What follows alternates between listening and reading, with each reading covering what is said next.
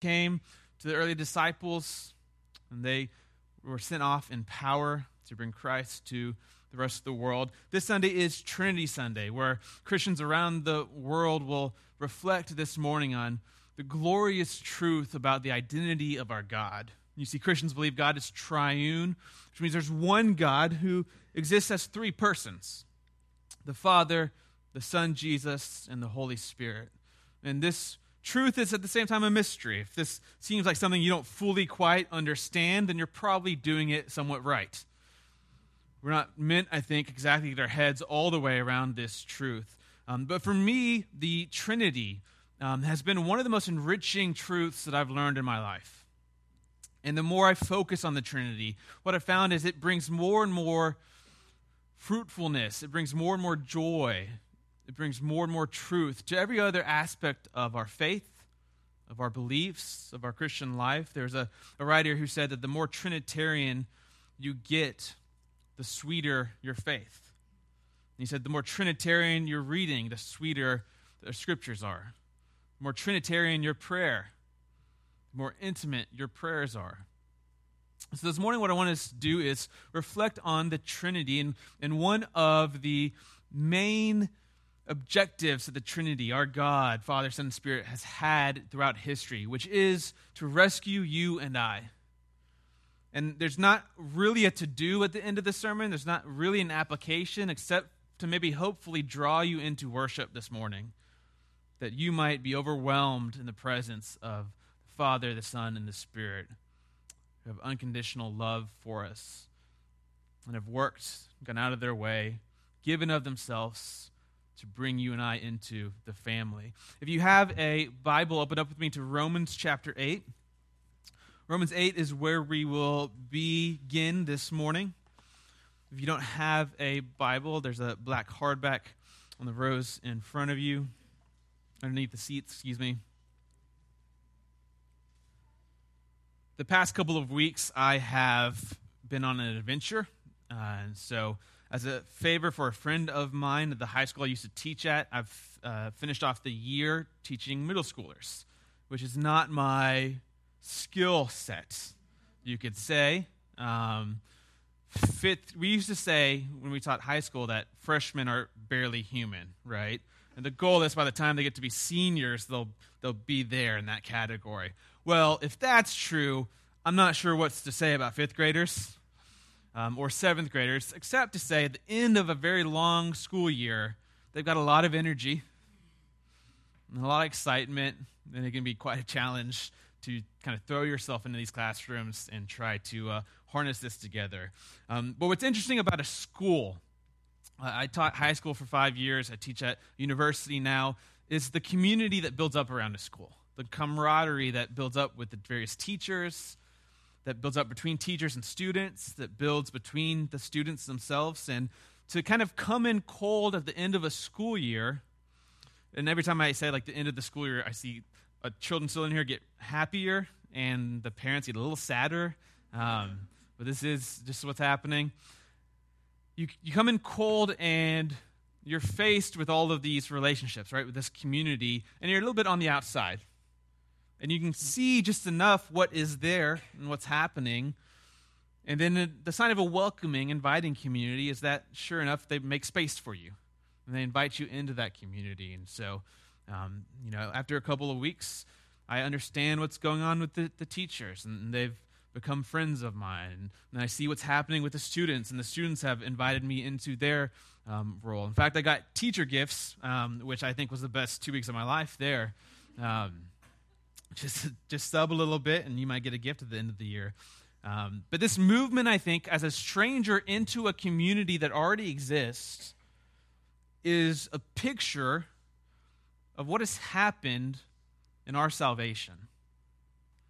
You and I, strangers, invited into a community that has already existed, that's already been there, and now able to enjoy with perfection that which we did not earn, but that which we were invited into. There are lots of ways to talk about salvation in the Scriptures. There's lots of different metaphors used, models used.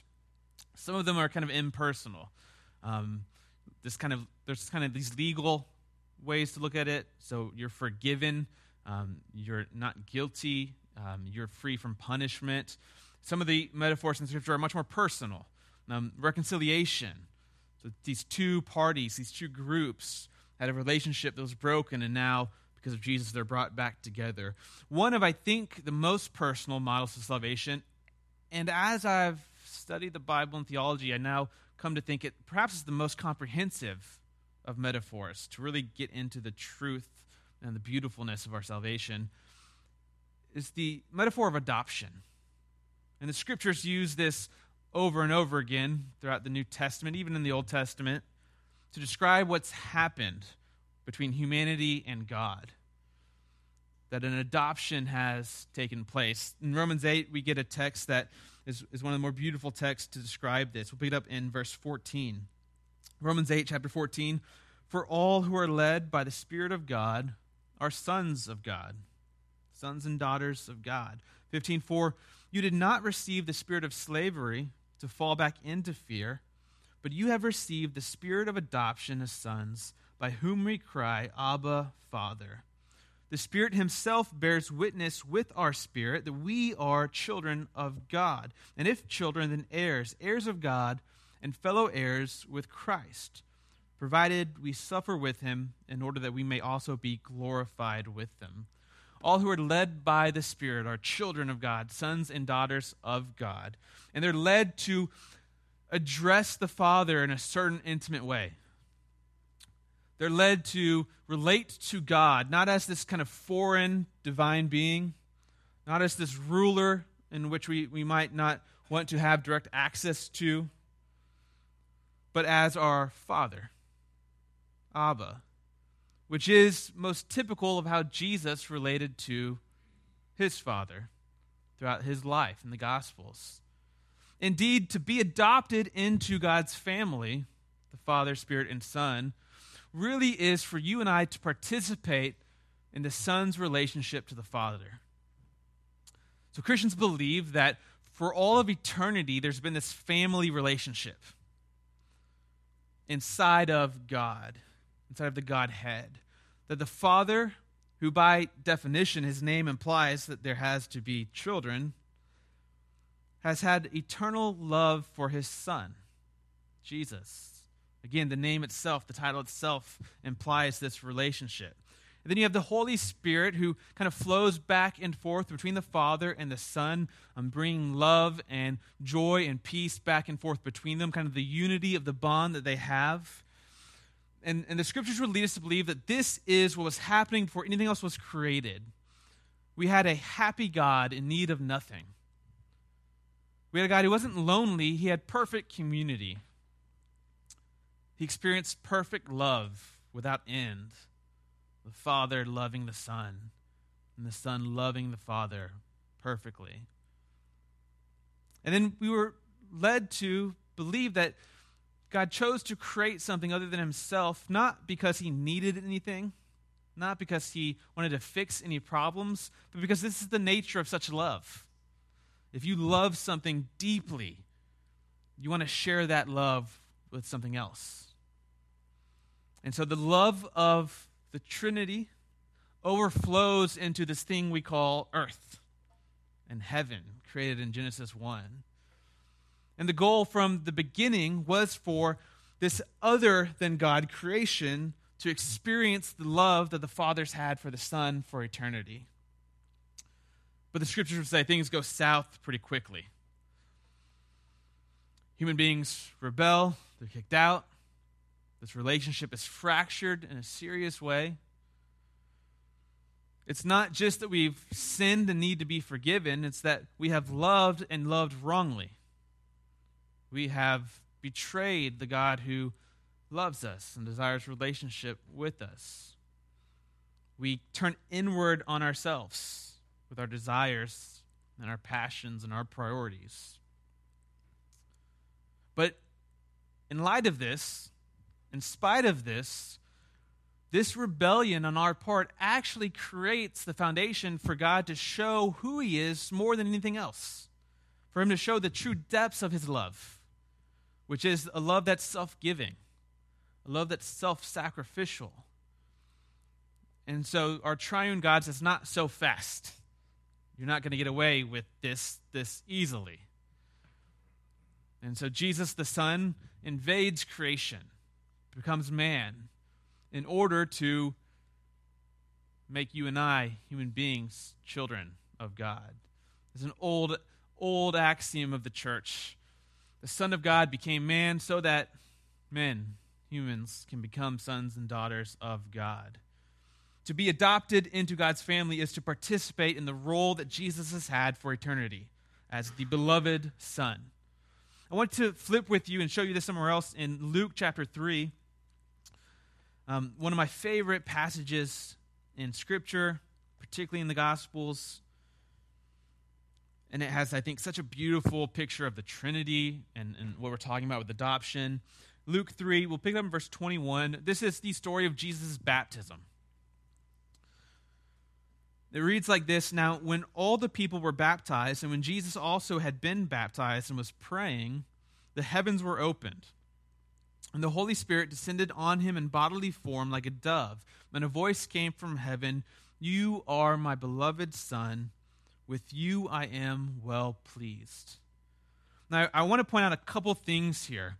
As Jesus is getting baptized, first, we're told as Christians reading these texts, receiving these from the church, that this is an important event. This is what we call a triple tradition story, which means it's in Matthew, Mark, and Luke, almost with no changes, word for word, almost the same. So it made a big impression on Jesus, a big impression on his disciples who followed him, a big impression on the early church. This was a huge moment in Jesus' life.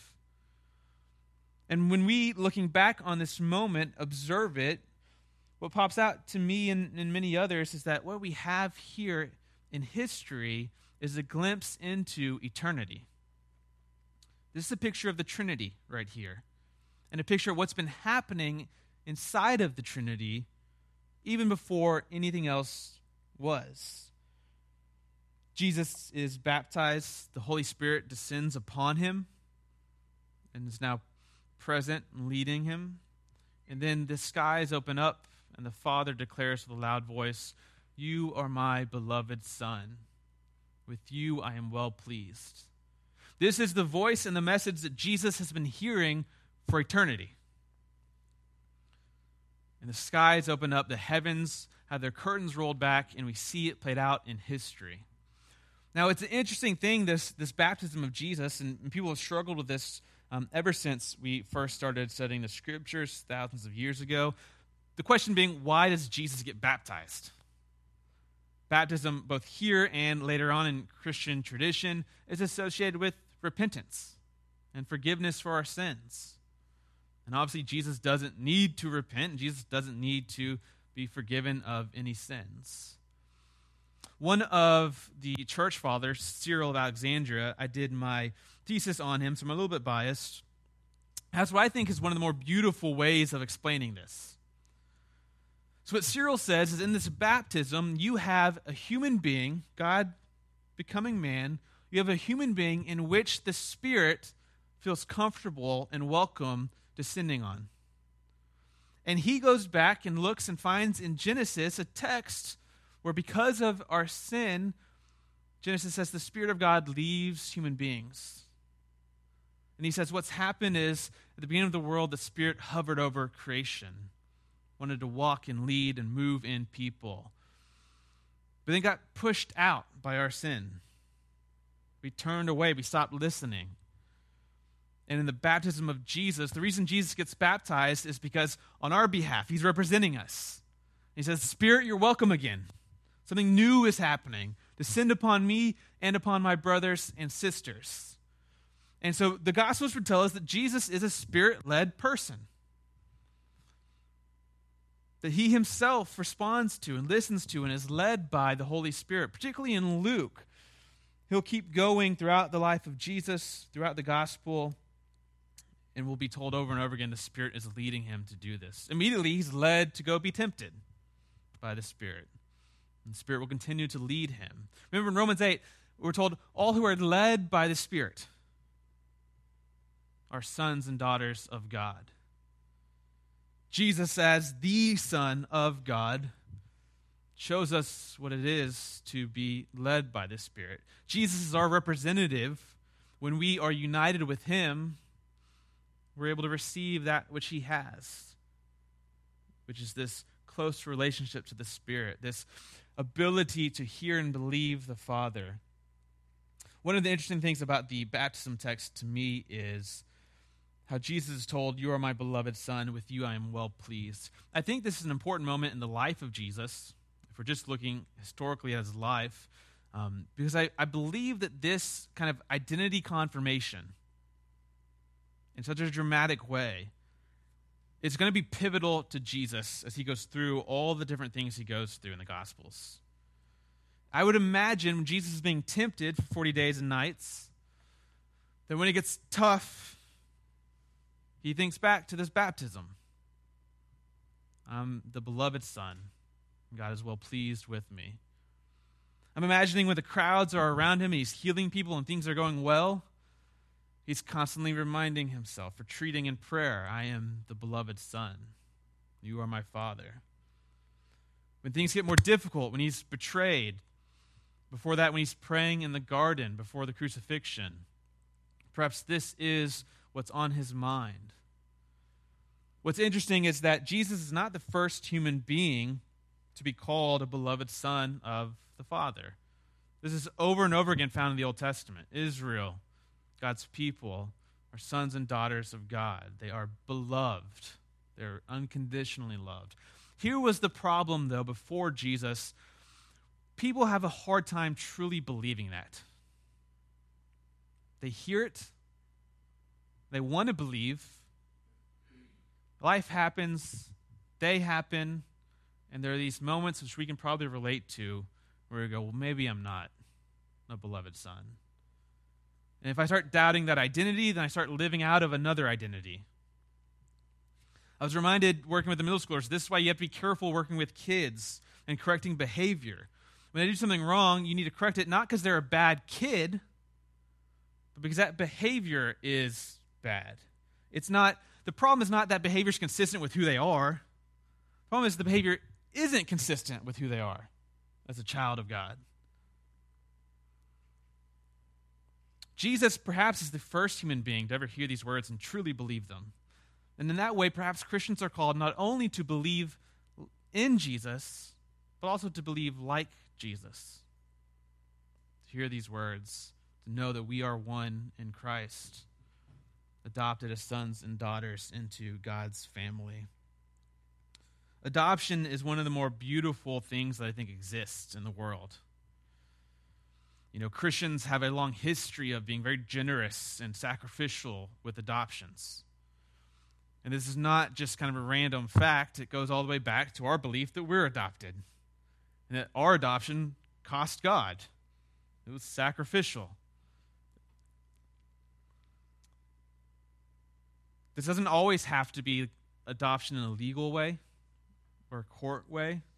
I think most of us hopefully know what it's like to feel unofficially adopted into someone else's family or community, or have someone who is unofficially adopted into your family or your community.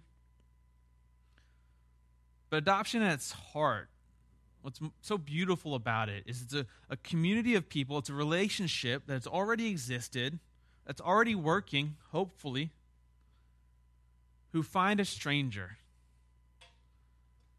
in need, and say, by grace, by gift, unconditional, we'll make you part of our family. The love that we have for one another, you'll experience.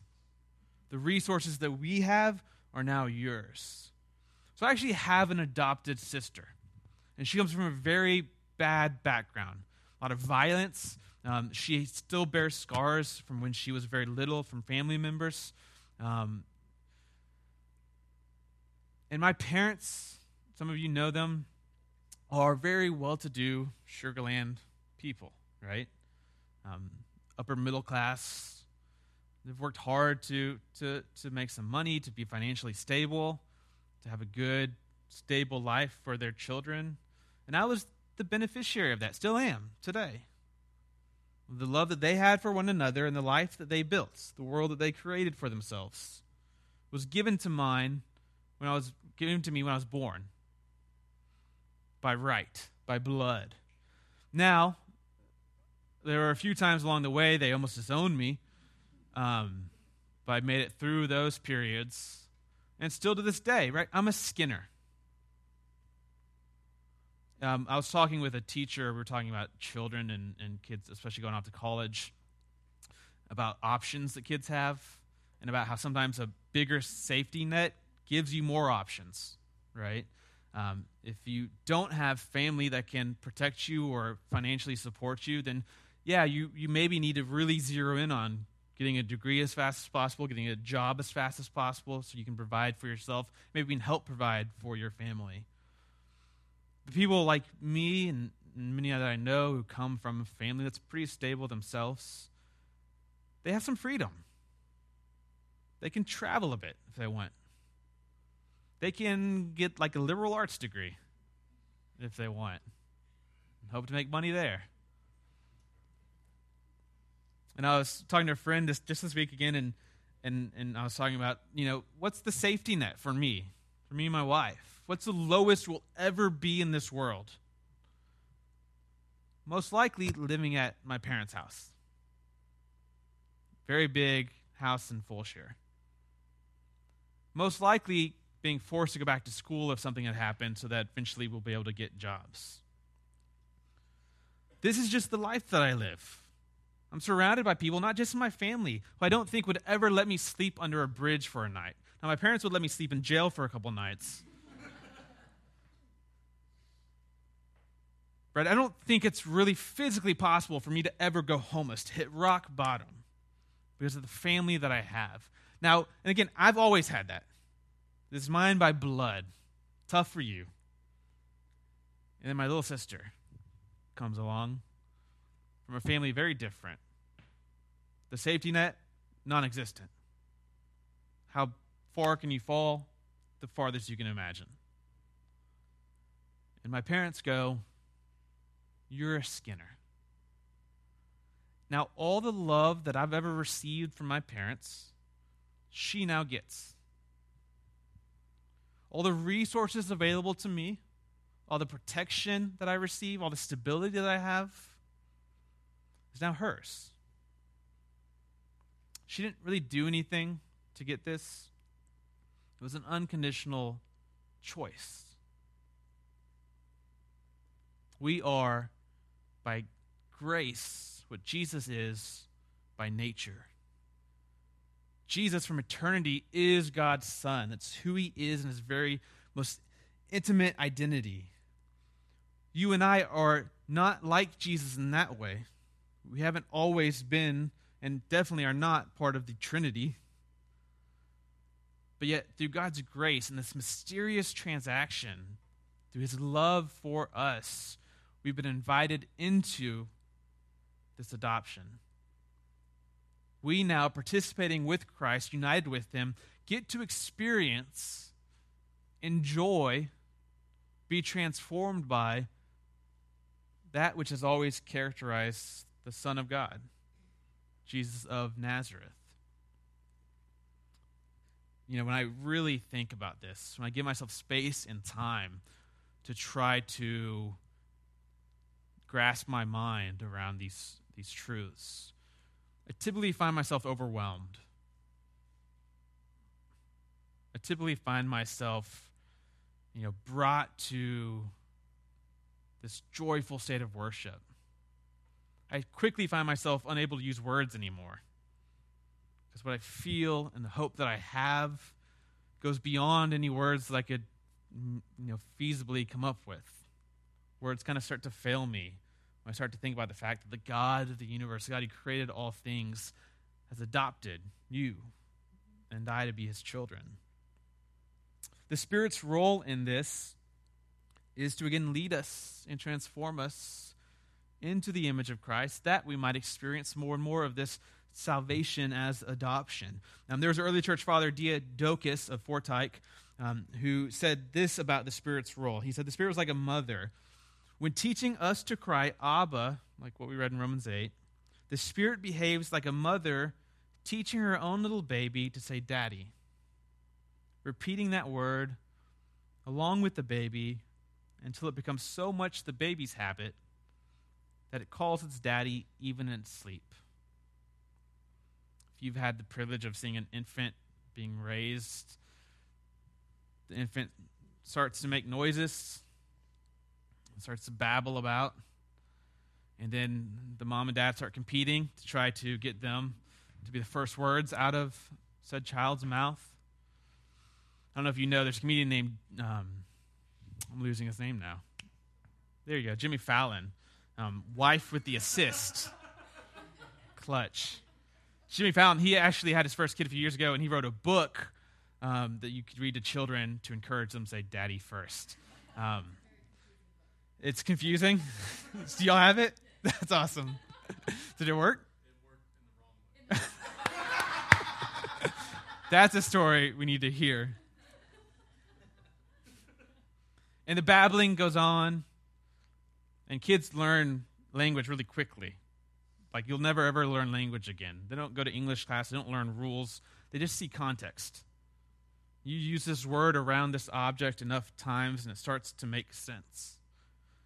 And then they start to realize that they are their own self. And you are a different self. And that in the same way they can refer to objects as things that are not them, they can refer to people as things that are not them. And there comes this magical time when the babbling switches over into this clear, touching, moving language of expression. Mama, Daddy. And more love gets infused in this name. It's an intimate thing to share these names. To be called mother, to be called father, to call someone your son or your daughter. And this church father says this is the Spirit's role. He comes into our lives, and we're not used to being so loved. We're not used to having so great a father. And so he works with us.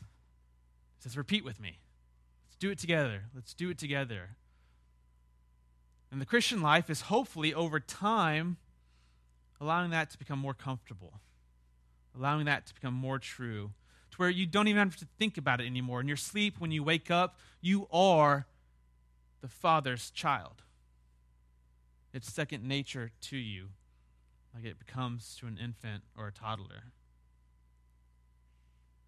All who are led by the Spirit are sons and daughters of the Father. The result of this adoption, the Scripture says, love. The love that God has had for eternity poured out into us. Now we get to experience that. We get to be transformed by that. We get to share that with other people, the way God has shared that with us. It was once written, we should not think that we know the love of God that's poured into our hearts by the Holy Spirit if it has not, at least once, led us to forgive an offense or love an enemy, or be reconciled with a brother or a sister. One way to imagine the Christian life is that we are called to simply reflect this family love that we experience to the rest of the world. As we are forgiven, as we are reconciled, as we are loved, we let this pour over out of our hearts. This is why in 1 John, which is a book mainly about love, he goes on and on and on about love, love, love, love, love. And it gets to a point where you start wondering perhaps, like, you just can't command yourself to love people. Particularly some people. You know what I'm talking about. The Christian ability to love, even to love enemies, does not come from some kind of willpower inside of us. It doesn't come from a choice we make. It doesn't come from like a self-help book we read or a mantra we repeat to ourselves. The love that I have for other people, the love that I should have even for my own enemies, is not my love. It's a love that I've received, not been able to keep to myself. It overflows out of me. It's bigger than me and naturally encompasses the people around me. It's not my love toward others, it's the love of God flowing through me, pouring out of me towards the people around me. The Spirit takes what's the Son's, this love, and he makes it ours. The Father's loved us so much that he catches us up into this loving fellowship he's enjoyed for eternity with his Son. Everything else is a distraction. Everything else is a lie. What happens a lot to myself and many is we get distracted and we start to believe lies. And stress makes truth start to disappear and get smaller and smaller. My hope for all of us is that we've had some of these experiences where the distractions have kind of gone away and the stresses have become background noise, and we just sit in this love and we realize what it means to be children of God, to be united with Christ. And Christians throughout history have tried to describe this experience of just sitting in the presence of God, absorbing in this love. And they've often described it in ways that in this moment they don't know if they'll make it. It's so powerful and beautiful. And at the same time, they don't know if they want to make it out. What else is there for me? This is the highest goal. This is why Paul says, to die is a win for me.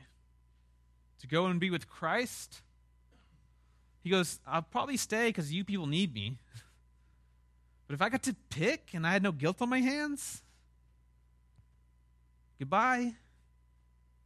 I'm going to go enjoy this perfect fellowship without any distractions, without any lies. So my invitation for you this morning is to, through worship, through contemplation, through prayer, to draw close to God, to draw close enough to hear him calling, to hear him saying your name, to hear him saying, you are my child, to just sit and enjoy and be transformed by that type of experience. It's Trinity Sunday. And the Father and the Son and the Holy Spirit have so rescued us, have so loved us, that we'll just play catch up the rest of our lives, trying to understand it, trying to put our minds around it, trying to enjoy it fully. And I'm excited about that. And I hope you are, and that you'll join me in this journey. Will you pray with me?